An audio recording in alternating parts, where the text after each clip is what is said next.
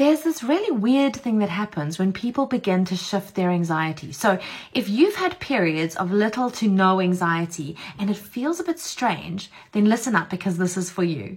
One of the coolest things I get to witness inside my ease boot camps and my work with clients is to see people get to a stage where they have no anxiety, where they have periods of being anxiety free.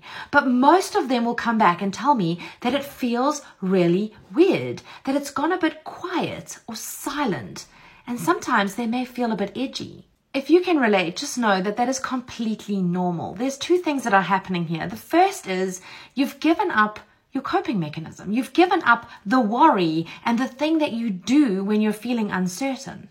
And the second thing is that you've taken off that really uncomfortable sweater that you've lived with for so long. And while there is some relief in having removed it, it also feels a bit exposed and a bit unfamiliar. It's entirely okay to just lean into that and know that everything returns back to a feeling of normality once you've experienced it for long enough. So just be okay with the feeling of it being a bit edgy. Do not allow yourself to feel anxious about the fact that you are not anxious anymore. Shortcast Club.